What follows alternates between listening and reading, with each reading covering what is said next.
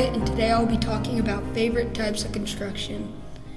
My favorite type of construction is framing. The reason why framing is my favorite is because you could stand walls, you could run on the rafters, you could climb on top of the walls if you wanted to. Framing, you could nail, you could do anything. You never stop. It's just fun. Then it goes concrete. Concrete is awesome.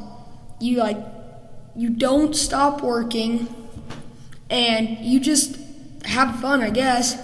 Because while you wait for another truck to come, you get all your tops on, your finish on, and then while you wait for the next truck, you get to ride dirt bikes or something. It's always, or you're putting together the frame for the concrete, backfilling, everything just to get concrete poured. My third favorite is roofing. Why I love roofing so much is because you're up high most of the time.